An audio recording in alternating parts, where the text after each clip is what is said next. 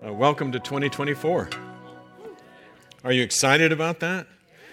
Were you excited about 2020 when you said, hey, this is the year, right?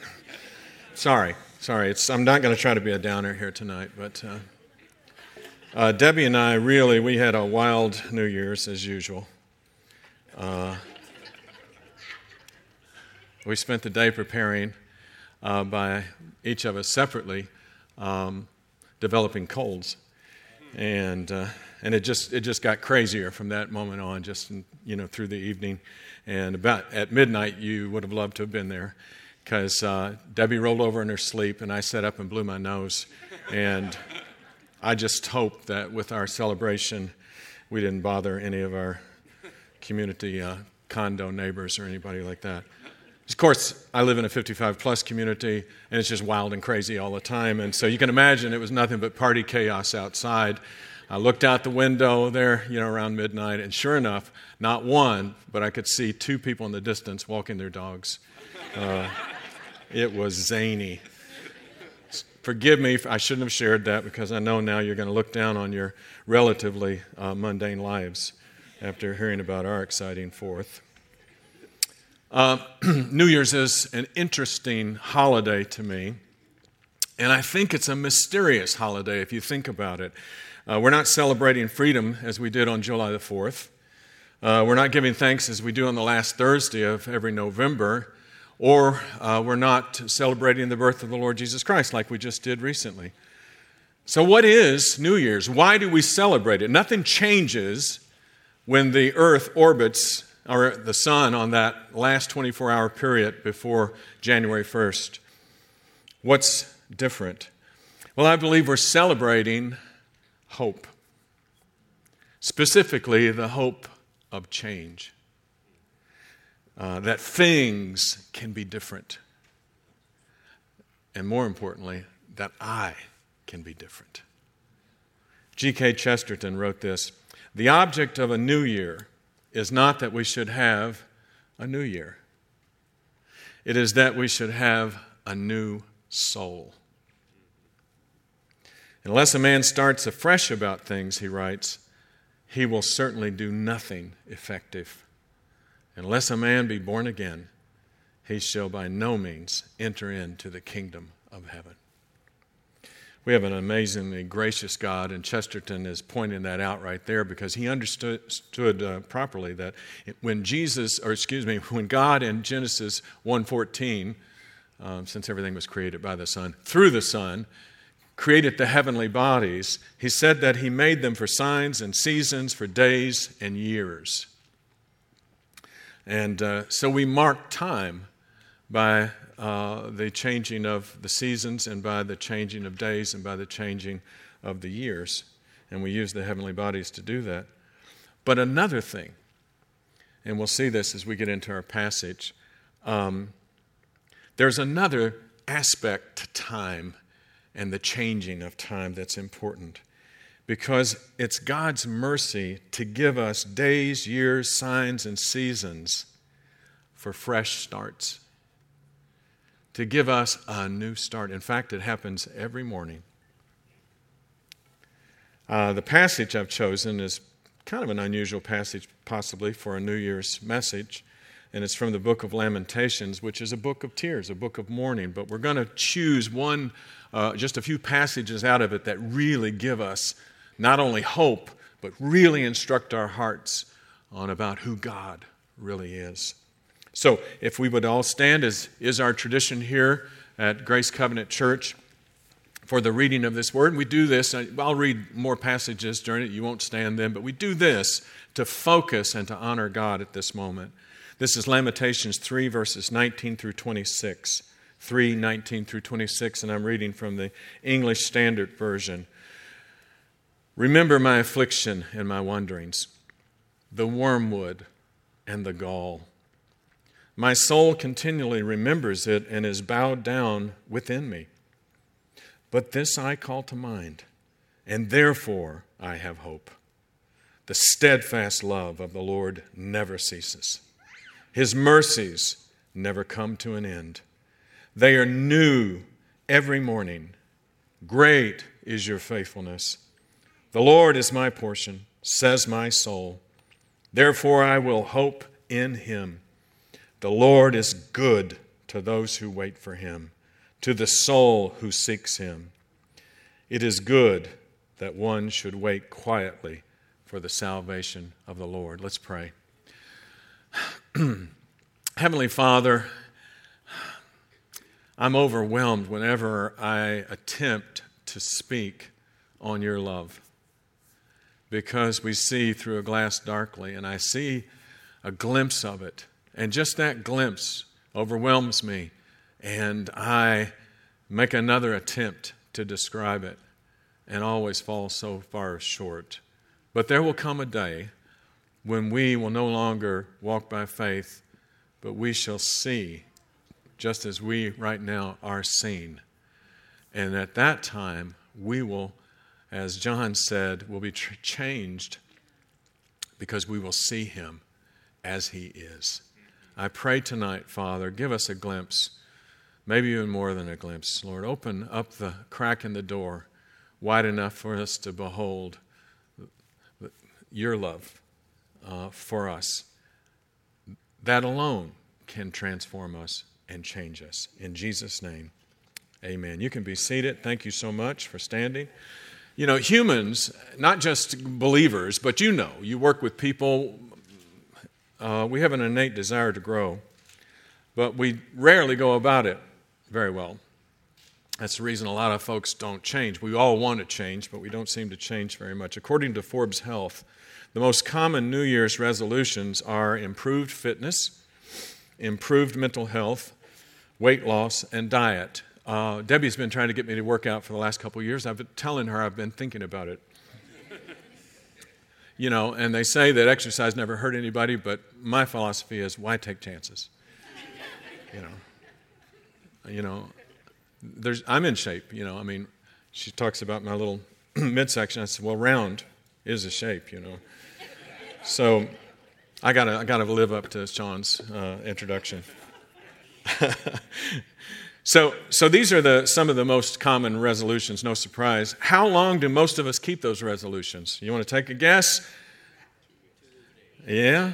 Again, Forbes Health found that 8% keep their resolutions for at least 1 month. We don't get through January usually. In fact, failing in our New Year's resolutions is so common that there are unofficial dates now that are cropping up to commemorate our failure, such as January the 17th. You might not have known this. It's Ditch New Year's Resolutions Day. Some of you are looking at your calendars and punching that in. Or how about this one? Quitter's Day. Quitter's Day, yeah, which apparently is celebrated on the second Friday of each month. I was tempted to look that one up. That's the same night we're having the praise meeting, so don't you quit on that day, okay? Instead of quitting, we're going to be praying and fasting. But if resolutions don't work, what does? We want to change. We need to grow. And the good news is that true change is indeed possible, but it requires a radically different course. And I want to talk about that. I've titled this message, The Secret Gardner. The Secret Gardner. And we're going to be using a lot of agricultural type of thoughts, metaphors. We're going to focus on three things: the setting, the seed, and the secret. The setting, the seed, and the secret. Let's dive in. The setting. Verse 19, the writer of Lamentations writes, "Remember my affliction and my wanderings, the wormwood and the gall. My soul continually remembers it and is bowed down within me. But this I call to mind, and therefore I have hope." This passage is pretty honest about life in the real world. For many, New Year's is it's an escape. It's some hours, to maybe go to a party and forget life for a while. Forget our problems. Forget the wormwood and the gall. We live in the midst of a fallen world, and we're tempted to try to escape it. I think of The Matrix and all that. It's going to be an old movie now, isn't it? God. I thought I try to be now, but I'm going to have to sit with some of you all and give me some help here. So, believers know that life in a fallen world, at least we should know, is a daily challenge. Not just a challenge from time to time, but a daily challenge.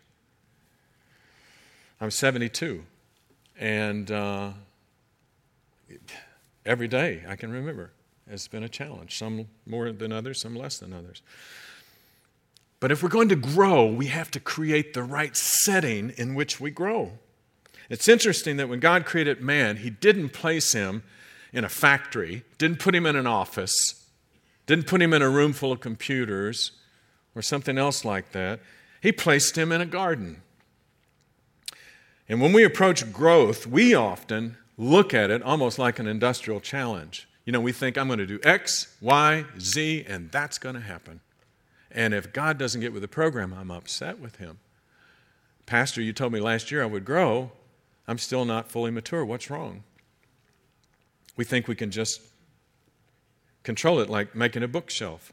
I'll buy some boards, get some glue, etc., etc., etc. Humans, though, are not mechanical devices. We're not widgets that you can make. We're living beings. We're persons. We're very complicated. And like plants and other organisms, we're not built. We grow. And there's a bit of mystery involved in that. I hope I can help with that some. So we can't approach life like a bookshelf. So to grow, there has to be the proper setting. There has to be a setting of nourishment, water, air, sunlight for natural growth to take place. And without those, nothing grows. In Mark 4, Jesus uses agricultural metaphors to describe the human soul or the human heart. And He talks about the soil of the heart and how the Word of God is like seed. This is very important because this is one of the ways that we grow. So, soil compacted. He says there's 4 kinds of soil. There's soil that's so compacted because it's the path. And we've all seen paths. If you go through a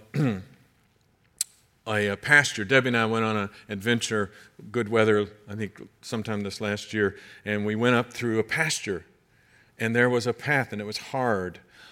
And so our souls become hard when they're constantly walked through by the world, by everything. I've been in people's homes that have the TV on 24/7. If somebody left a TV on my house for like hours, I'd probably destroy the thing. It would drive me up a wall. Constant and it's on a news channel or so. I have a friend who's a sports guy, and it was always sports. But even that, news, that's like suicide on the layaway plan. It's terrible. So anyway, soil compact. Some of you are sitting there going, ooh, I do that. No, do not do that. That tramples down your soul, and it makes it hard for the seed to go into your shallow soil. It looks good, but you don't realize underneath it there are rocks, hidden loves, hidden idols, things that are more important. And so the seed tries to go down, and then what happens? Sun comes out. It's only got 2 inches of soil. There's a little moisture there, but the sun gets warm. Moisture's gone. What happens to the plant? It dies. Same thing with soil that's choked. Too many plants. Jesus says the word thorns. And so it's choked out by all these competing plants. And we have to look, and he says those are like the worries and the cares of life. We have to look at our lives and see, are we letting things choke out the word? We're talking about growing. Soil that's good is rich soil that's good, and it's been all these things have been removed. I am the volunteer designated landscaped artist at the church in Capitol Hill, and we have 3 beds down there, and I think, I'm going to go and knock that out like in an hour, And the last time Debbie called me and said, you need to leave before dark. I mean, that's how long I was working. And so anyway, you learn a lot about this kind of stuff when you start messing with it. 'Cause all these different things that are underneath the soil, and all these things that are growing and trying to grow in there. Dr. Tim Keller talked about why we often return to certain sins. And he said basically this: we haven't repented deeply enough. The seed of God's Word hasn't gotten deep enough in our heart to make us love what He loves rather than love that. And so we have to do some more tilling. We have to do some uprooting. We have to do some digging. To finish the setting, we need sunlight, we need air. Scientists at Bingham talk about plants. They're made up of millions and millions of tiny little compartments that are kind of glued together or grown together like Legos. And when they have the right balance of water, air, sunlight, and nutrients, the cells grow and divide. So the same thing is true of us.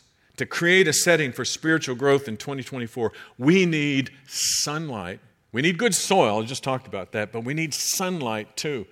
You know, the Word of God radiating warmly in our souls. You know, the terrible thing about just staying on the news channel is you're not getting. Not as much as what you are getting. I mean, that can be bad, but what you're not getting. And so we need the sunlight of God. The sunlight of God's Word is when I understand the Word. I don't just see it. I don't just hear it, but I understand it. When I was young, I used to drink tea, and at the end of the iced tea, Southern iced tea, there would be about a half an inch of sugar in the bottom of it. I'm from Kentucky and Georgia, yeah. And I mean, we drank tea, we drank tea. In fact, I've got a little thing here. I got tea. I don't normally drink tea, but I've had a cold, as I mentioned, and so I'm trying to do this for my throat. And tonight I answered the question of whether or not you can put too much honey in tea. This is really amazing. Wow. If honey helps your throat, then I'm healed. So this sunlight of understanding God's Word through prayer and meditation, mulling God's Word. If your morning devotionals are not good enough to make you mull what you read throughout the day, get rid of it and find some new ones. Amen? Don't just read ditties. Don't just read little, promises that are taken out of context, a form of pretext, blah, blah, blah. You want something that makes you wow. Selah, think about it, mull on it. We need air. The Holy Spirit is called the pneuma of God, the breath of God. And so we need to interact with the air, with the Holy Spirit. Are you talking to the Holy Spirit? Are you interacting with the Holy Spirit during the day? Be honest. Sometimes I pray to God in the third person. Lord, would you do this for Mark? Mark is really this. Mark is that. It sounds weird and crazy, doesn't it? But it's not. At least to me, it's not. It's like if you're in the insane asylum, everything seems right. Like to the patient, It's like the new psychiatrist who took over a ward, and he was meeting the patients, and he was telling them his name, Dr. Wilson. Hello, good to meet you. And he got to this one man. He said, hi, I'm Dr. Wilson, new doctor. What is your name? The guy said, I'm Napoleon Bonaparte. And doctor said, I'm Dr. Wilson. What's your real name? He was indignant. He got out of his bed, stuck his hand in his robe, and he said, I am General Napoleon Bonaparte. And Dr. Wilson said, who told you you were Bonaparte? And he said, God. And the patient in the bed next to him said, I did not.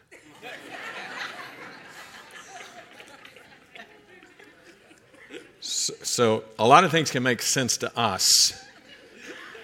But every once in a while we need to get checked out, right? And that's what the Word of God is about. I've told that before. Debbie's at home going, hi, sweetie. We need water. the washing of the water of the Word. Amen? We need this. In Isaiah 51:3, God offers us comfort in a world of gall and wormwood. He says this, "For the Lord comforts Zion." Zion is God's nickname for His church. He comforts all her waste places and makes her wilderness like Eden. Think about that, the Garden of Eden.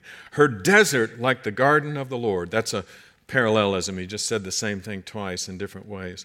Joy and gladness will be found in her. Did you hear that? Joy and gladness. Is joy and gladness in this room tonight? Joy and gladness will be found in her. Amen.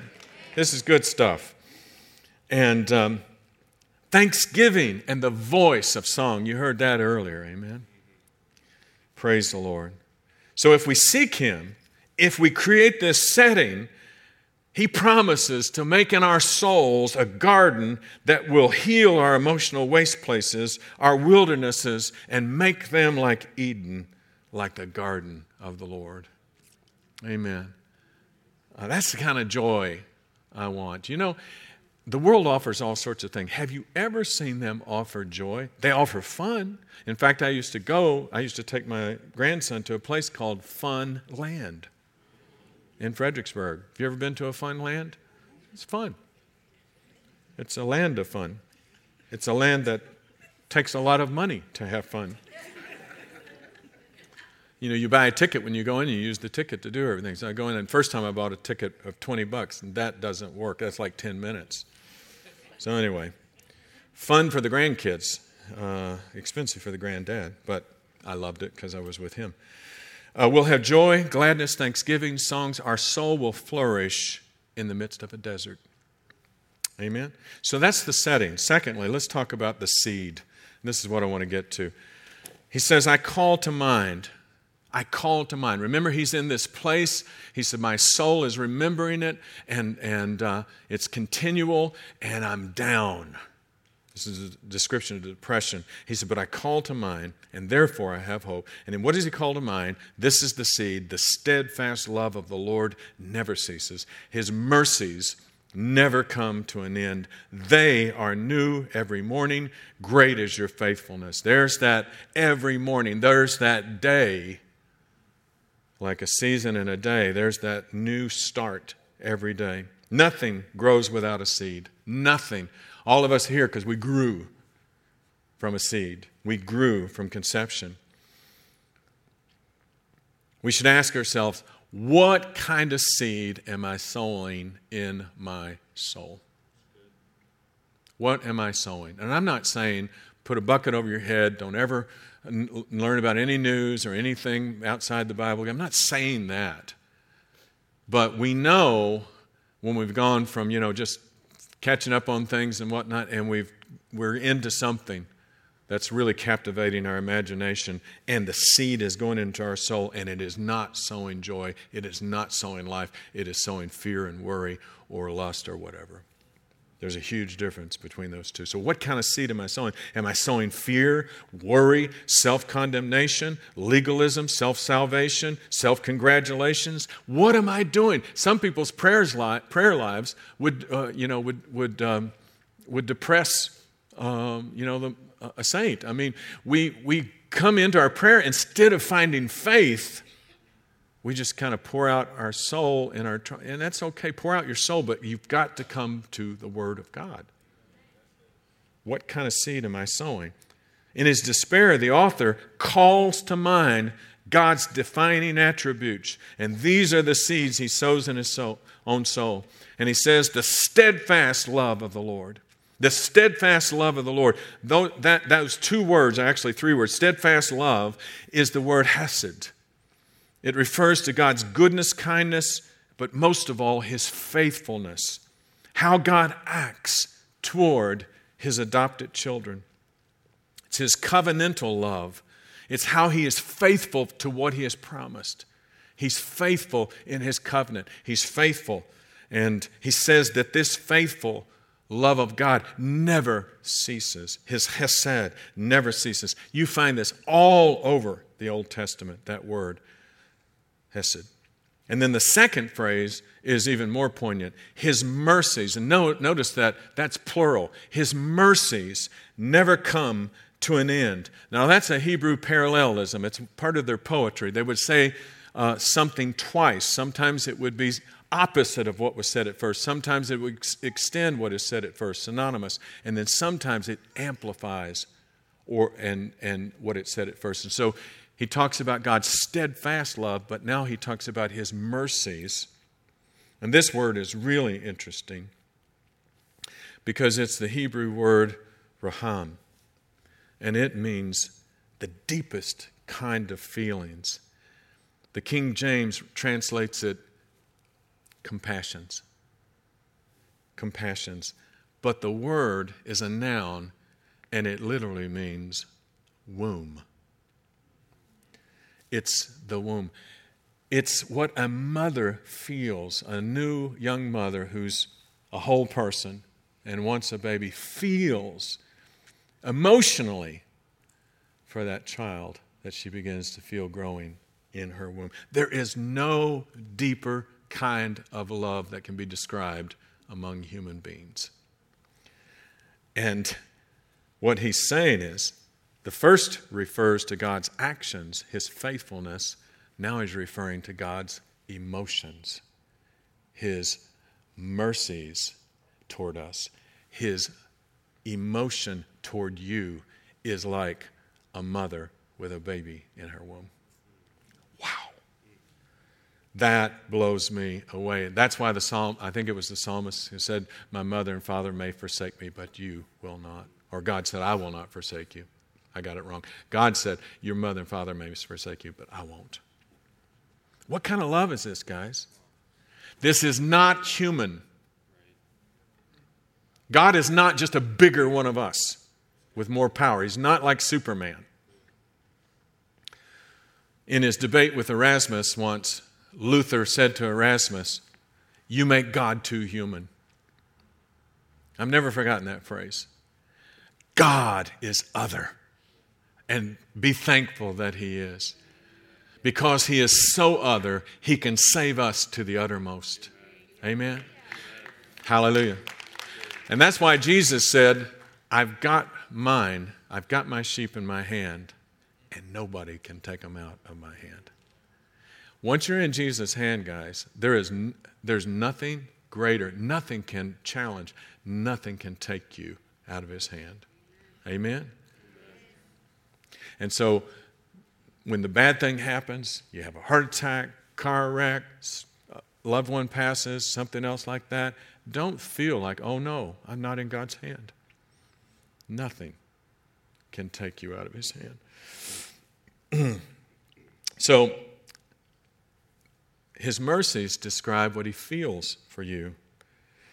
All of Scripture points to these two aspects of God, his faithfulness and his love, his mercies. And without that, you will never grow. If you try to grow out of fear alone or out of promise of reward alone, you will not grow. You have to come face to face with the love of God to be transformed and to be changed. And it's that kind of seed we want to learn to start sowing into our souls. Notice there's a time frame involved. What's the time frame? They are new when? Wow. You go downstairs, you get your cup of coffee, you sit down in your chair, and there's the Lord waiting for you with that absolute new set of mercies. Now, why would he do that? Because we need a new set of mercies. Amen? One of the mercies took place while you were sleeping. Have you ever, and this is rare, you felt so good you didn't want it to go. And you got to go to sleep, but you felt so good. That's only happened to me a few times because I'm kind of a depressed personality, but it's true. When we were first married, Debbie said, "Oh, you're such a life of the party on Sunday, and then I get the dregs on Monday," she says to me. That's not that bad anymore. Well, sometimes. But anyway, what was I saying? Happy. So you're going to bed, and you're happy, and you wake up in the morning. Where's that happy? It's gone. isn't it? It's gone. What happened? When you dream at nighttime, you're recapitulating everything that happened in symbolic form. That's the reason it's so weird if you actually remember one of them, And so you're dreaming, and as you wash through these over and over and over, basically the brain is washed, and you have this fresh new day to step into. You have a blank slate on which to write. And so when you go downstairs, there's the Lord. He's got a whole brand new set of mercies waiting for us, and we need to get hold of those. So it's a daily refresh. It means that every morning of 2024, God will be waiting for us to visit Him in the garden. And each day, He'll be ready with His faithfulness and tender mercies. Amen.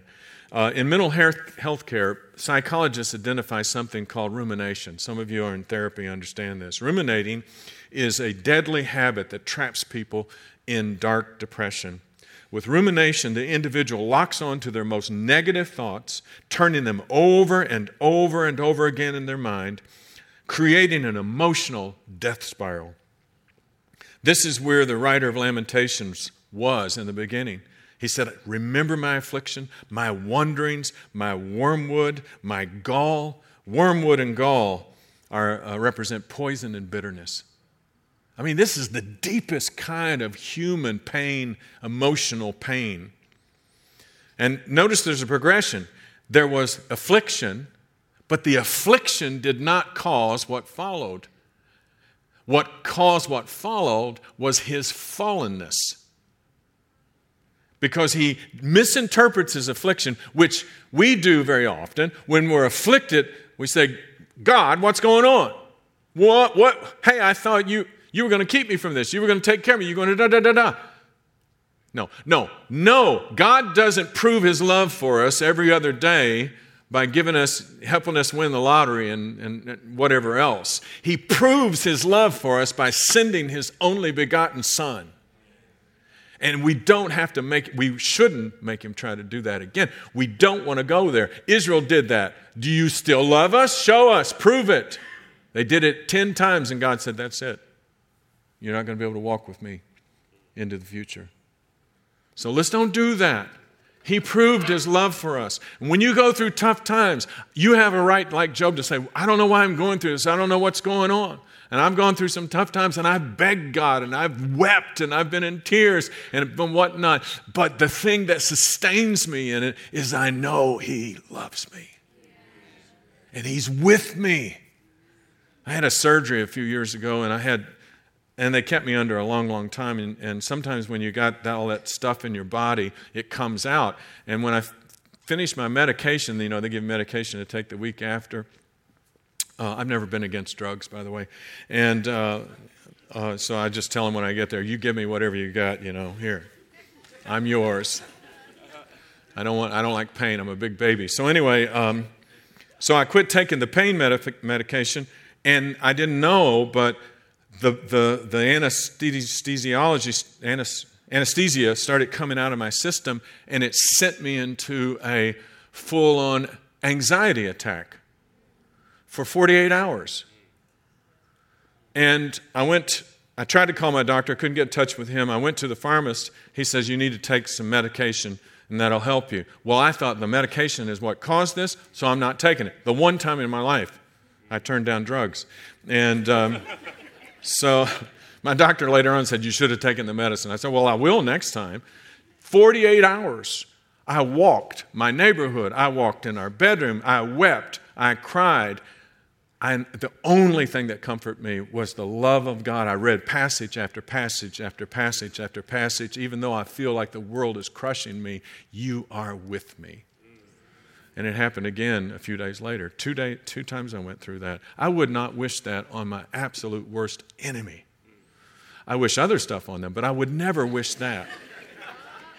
Not bad things, just, slipping, falling, maybe, I don't know, something. Not real bad stuff, just, something.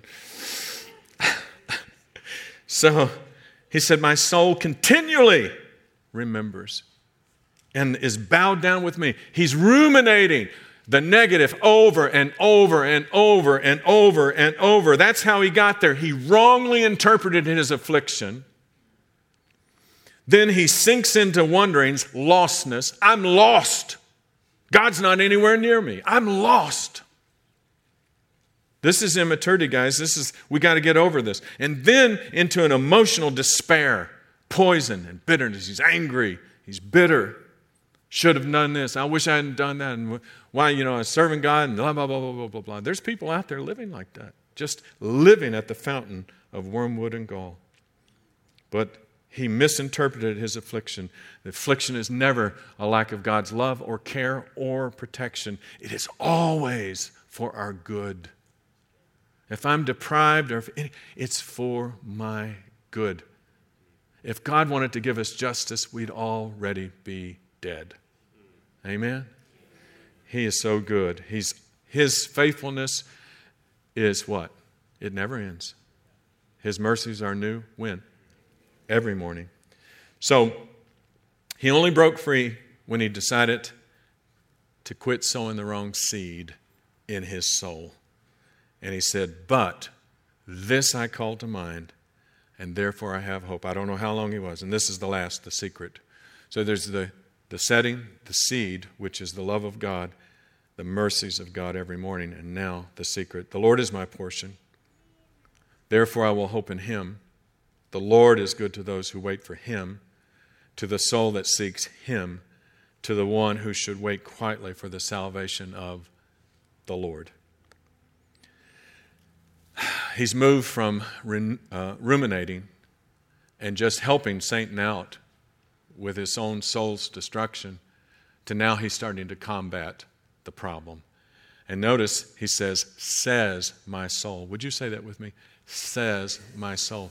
Listen, you have got to learn to say stuff in the Spirit. You got to learn to say the Word of God. You've got to learn to pound the enemy with the truth and assault your own soul with the Word of God. Amen? Once I had one of my children who was a young adult. I sensed there was trouble. I didn't know how to deal with it. I was praying about it for a few days, and I got in bed one night, and I couldn't get to sleep, and I got up, and I went into the living room, and all of a sudden, my soul started to say, and I said, Satan, you take your hands off. And I couldn't yell because people were asleep in the house. I said, you take your hands off of her in the name of Jesus Christ. You take your hands off of her right now. I'm coming against you in the name of Jesus Christ. I'm not coming against you in my own strength, my own righteousness, but I come against you by the blood of the Lamb. And I started praying and I started saying, we've got to say sometimes to our soul, no, no.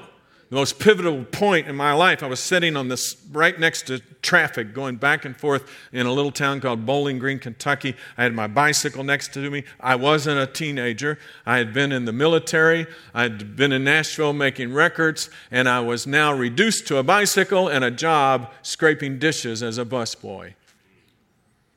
And I sat down and I said, am I going to go scrape those dishes, or am I going to go to California and sell my records there? And there was a real battle in my soul. And cars driving by. And I said, Mark, you shall love the Lord with all your heart, with all your mind, and with all your strength. I said it a little louder. Mark, you are going to love the Lord your God with all your heart, with all your soul, with all your mind, and with all your strength. Do you understand me? You are going to love the Lord your God with all your heart, with all your mind, with all your strength. You are going to love the Lord. Now get on that bicycle and go scrape dishes to the glory of Jesus Christ. Wow. If I hadn't said that to my soul, I wouldn't be here tonight. I would have probably, you would have never heard of me. You would have heard of Bishop Brett, though. So, where are we headed with this? I'm just going to move ahead. There's a mystery to spiritual growth. If we could control it, if we could just hit that, remember Staples' Another old commercial, very old commercial, that had an easy button. Do y'all remember that? And that's what we want. We're going to hit that button, and there we are, we're sanctified. But God's not interested in simply getting you sanctified because he could just do that. He's interested in you coming to know him. And that means a relationship over a period of time where he proves himself to you over and over, and you learn to know him.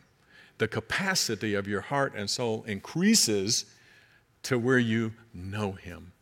Amen? Praise the name of the Lord. So, here's the deal. There's a secret to growth. And it's the problem that the disciples had when Jesus was prepping them for his departure. And during his last hours, he's saying things to them that they cannot understand. And he says, you know the way. You know the way. And Thomas begs him, Lord, we don't know where you're going, so how can we know the way? You ever feel that way with God? I don't know what's going on. Jesus said to him, I am the way and the truth and the life. No one comes to the Father except through me. If you had known me, you would have known my Father also. From now on, you will know him and have seen him. Then their minds really go tilt, but I won't go there. Back to Mark 4, Jesus tells another parable. The kingdom of God is like a man who scatters seed on the ground. He sleeps and rises night and day. The seed sprouts and grows. He knows not how. Now, let's apply this to us. We're getting up, we're seeking God, or we're sowing that good seed of the gospel in our souls. We're weeding out the rocks, we're weeding out the thorns and the different bushes and different things that are competing with the Word of God in our soul.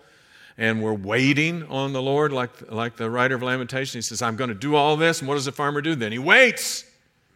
You ever had little kids where you teach them about plants and you take the little pot and you put the little seed in and they're staring at it, and the next morning, where is it? They don't understand that it grows slow. And that's us. That's you and me. We're like toddlers, and we're coming to God with our plant, and we're saying, I've had devotions for 2 weeks straight. What's going on? Nothing but dirt. Why am I not perfect? How it grows. Well, the farmer does his work. He sows his seed, but he doesn't understand how it grows. He just knows it's going to. He has faith because he does this every year. The secret is this. We're not changed by religious formula. We're not changed by self-salvation projects. Ultimately, we're changed by this. By learning more and more to interact with the living person of Jesus Christ. That's what changes us. One of the reasons I love for kids to have communion, I have friends who have all sorts of doctrines about this. They don't like it. I said, well, children don't fully understand. I said, you don't fully understand it. Listen, salvation is as much what God does to us as what we believe. If God depended on our belief to get us to heaven, most of us wouldn't get there. Amen? He's so good. He's so gracious. How much did the thief on the cross know when Jesus said, today you'll be with me in paradise? Could he recite the Westminster Confession? It was what God did to him rather than what he did for God. And God is changing you according to the pace that he knows is healthy for you. And he's drawing us near to him. Here's the secret. He is the gardener, not you. Ultimately, he is the gardener of your soul. And that's good news, guys. That is good news. He's the overseer of our lives and growth. And it's interacting with his never-ending faithfulness and tender mercies. The writer of Lamentations finally gets it, and he says, the Lord is my portion. Amen? Some of you are into sports, and there's a sports figure you would love to meet. If you're into politics, maybe there's not a politician you want to meet. That might have worked in the past, I'm not sure about today. But, we have maybe a singer that you'd love to meet, a dancer, an actor, or somebody like that. But they're just all dim reflections of Jesus Christ, through whom all things were created. We do not understand what we're going to see when we see him. And if we saw him now, if he walked out on this stage glorified in his body, we would just go down like dead people. Because our soul can't handle it. We'd OD on glory. Just boom. There wouldn't be any slain in the spirit, just be slain. Gone. Body pop out, and you can handle it if you don't have a body, but you can't handle it in this body, at least. So he says, he's my portion, so I'll wait for him. You will not wait for the goodies. You won't wait for the stuff. You won't wait for the answered prayer, but you will wait if you know what you're getting for him. It's him that this thing's about. It's knowing him, interacting with him. Those of you who are single and you're longing for that soulmate, he's so much better. I wonder how many of us would just say, look, I'm just going to go ahead and be single. Like Paul said, I'm just going to go ahead and do that because I want to know him so much. I want to know him better. There's a lot of people in history who have done that. It's not against the rules, guys. I can't tell you how many believers I've seen through the years who, rather than wait to meet him, choose instead religious activity, doctrinal symmetry, missional sacrifice. They stop at the altar of these things and they never get to the one to whom they point. I've got friends who are so caught up in doctrine. Man, they can tell you anything. They've got it perfect and they think that doctrine serves them. But like Jesus said to the Pharisees, you search the scriptures because you think in them you have eternal life, but they point to me. I love this church. I don't have eternal life in it alone. It helps me. It helps point me. Discipleship doesn't give me everything I need, but it points me. Good doctrine it's not the stopping point. Nobody goes to a restaurant and sits out by the sign. They go to what the sign points toward. You go to the restaurant, you don't say, boy, I love being here. There are people doing that. I love this sign. I love this doctrine. I love this church. I love this religious activity. And they stay there and miss the Holy One of Israel. Jesus promises us this: if anyone loves me, he will keep my word. And listen, that's not a threat. It's a fact. When I love him, I keep his word. You see that? There's a difference. Like, if you love me, you keep my word. No, if you really love me, you want to keep my word. Like a young man who falls in love.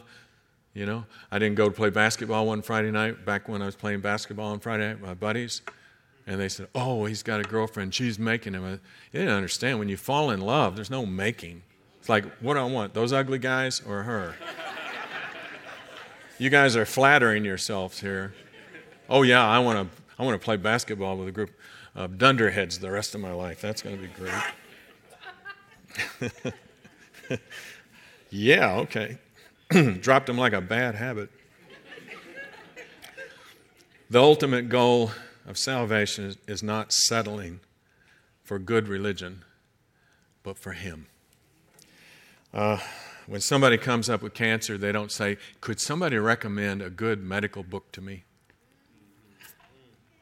No, they want to find the best person in the world to help them and who knows what they're doing, who has the power of treatment and knowledge. Guys, let's quit going to the in-between and let's use the in-between to go straight to him. Amen? Here's the deal. Adam and Eve ran. And God says, why are you running? Not because he didn't know, but he wanted them to know and wants us to know. And they said, well, we were naked and ashamed. And that's the same reason we're running today. We don't want to go down and face him. But if we understand he doesn't see us anymore naked and ashamed, he has covered us. And the way he covered us with beautiful garments is through the death of his own son. He has taken that blood and He's wrapped His righteousness around us. So when we want to run, listen, we can run right toward Him because He's always there and His mercies are new every morning. Tomorrow morning, brand new. Father, in Jesus' name, we pray, Lord, help us to run to You.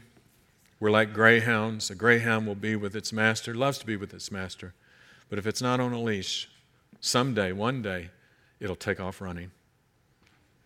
And very often they run so fast and so hard, they're killed by traffic or something else because they were running from the source of safety instead of to it.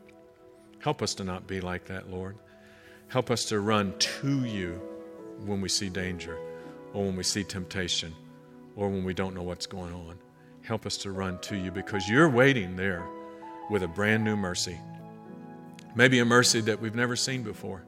Maybe a brand new mercy that we're not familiar with. So, Father, I just pray, help us. Help us to seek You, the person of Jesus Christ, and not go through the religious motions, but seek You, the real thing, the real person, the great star, the Rose of Sharon, the only one who knows us and truly, truly, truly loves us. If you've not ever given your life to the Lord and you want that garden of your soul renewed, would you raise your hand right now? Is anybody here who doesn't know the Lord? Anybody at all? Okay, good. Anybody else?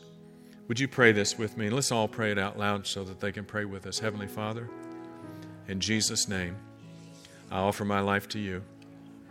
I believe in my heart that Jesus was crucified for my sins. 3 days later, He was raised from the dead, and now He is Lord over all. I want Him to be my Savior and my Lord. In Jesus' name, amen.